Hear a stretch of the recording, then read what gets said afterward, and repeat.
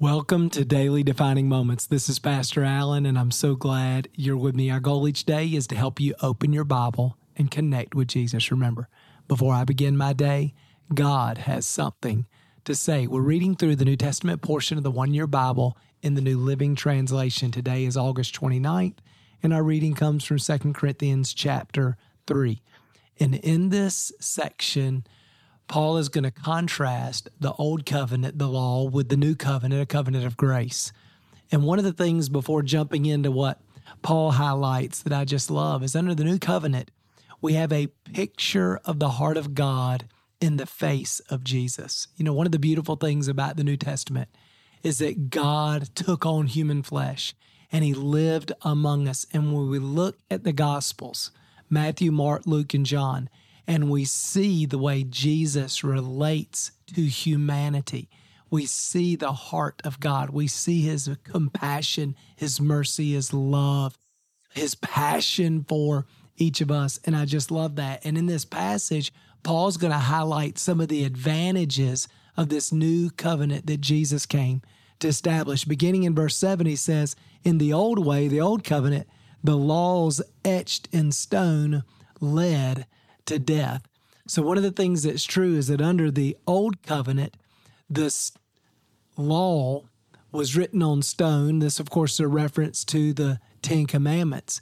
But under the new covenant, the law is written by the Holy Spirit on our hearts. And I just love that. So we're not focused on a written law.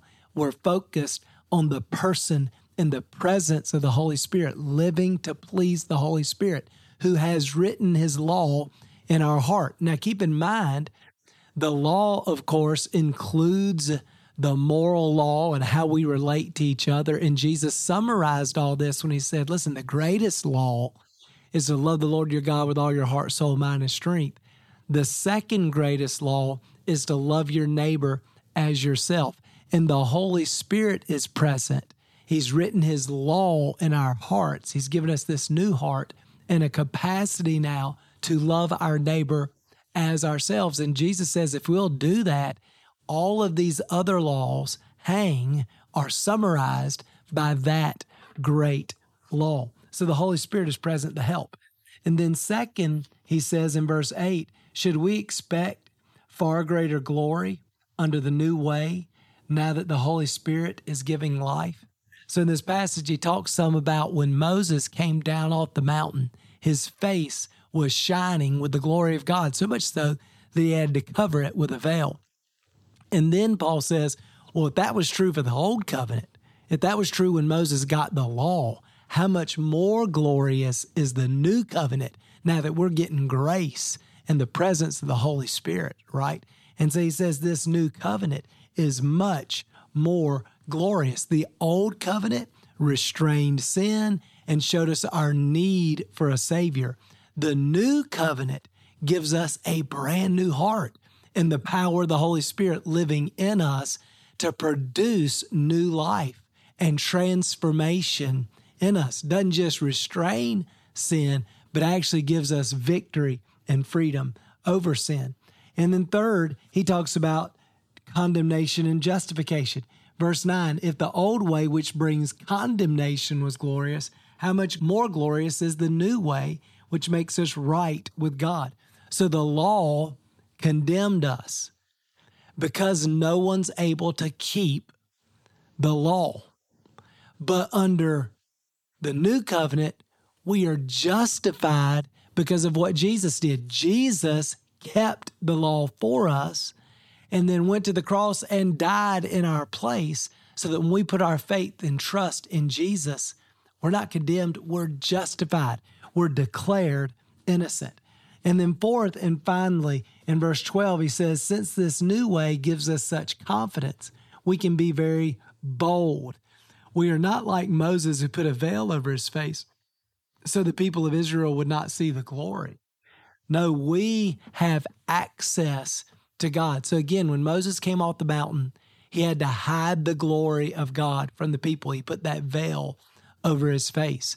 But because of what Jesus has done, the separation between God and man has been eliminated. The veil in the temple was torn from top to bottom. Now we have unlimited access to God. So in the old covenant, our access was limited. God lived in the Holy of Holies and was separated from the people. But in the new covenant, God has come to live in us, and we have unlimited access to the Father. Don't you love that?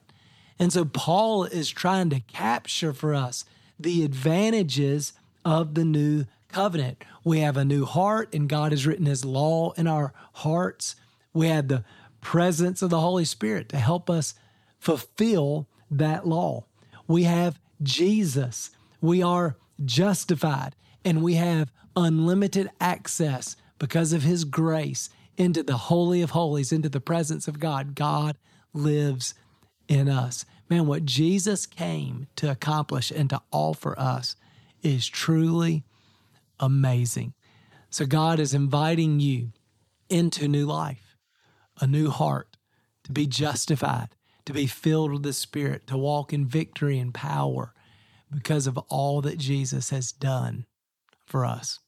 Let's pray together. Father, thank you so much for the new covenant. We thank you for Jesus and everything that is made available to us. We're so grateful that your Spirit lives in us and you've written your law in our hearts and that we have a new heart. God, we're so grateful that we're justified, that we have peace with God, that we've been made holy. We're so grateful for your grace and access in your presence, that we are your temple, that everywhere we go, you go, that you live in us, you are with us. And so, God, we just invite you to fill us today and empower us to live in a way that glorifies you and blesses everybody in our lives. In Jesus' name we pray. Amen. Well, thanks for being with me. I hope that encourages you. Hey, we'll see you again tomorrow. Remember, before I begin my day, God has something to say.